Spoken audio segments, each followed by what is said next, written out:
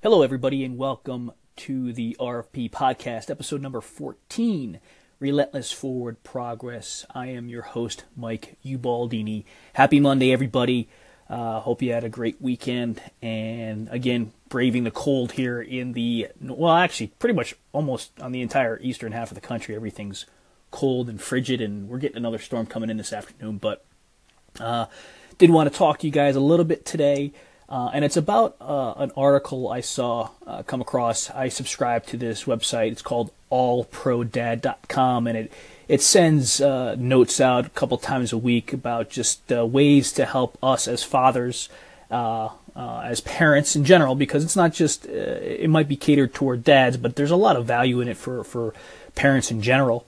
And I review it, and it helps me kind of pull myself together, be a better father, be a better person, and it's all about the purpose and the why behind, what we're doing here with the podcast and everything else. And I'll put that link below when I publish this. But the topic of it really was, how do you prepare your kids for life? And I think you've heard me say it, and I've written about it, is that one of my wife and mine main mission is to prepare our kids to leave the house, and we're trying to constantly not only talk to them, but also act in a manner that is helping us prepare them to leave the house, but just also helping us to become better people, better human beings. And, there's a couple topics that are in the article that I'll note on a couple of them, but it's really, I wanted to talk to you about the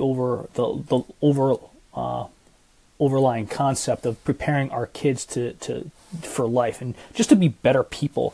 One of the things that we like to say, I specifically like to say to my kids whenever they're going somewhere over a house or play date, or pretty soon it'll be dates, God forbid, whoa. But anytime that we're going to be apart, is to be respectful. And that's not necessarily just for them to be respectful to others, to other kids, other parents, other people, but also to be respectful of themselves. And I think the reason why I do it is I want to start having them think a lot about, when they go out, and maybe not just yet, but that time is going to come where they're going to be in situations, whether it be parties or social events or whatever the case may be. And, they're going to be influenced, peer pressure of whatever it could be. It could be alcohol. It could be drugs. It could be sex. I know those days are going to come, no matter how hard it is to be a father of two young girls.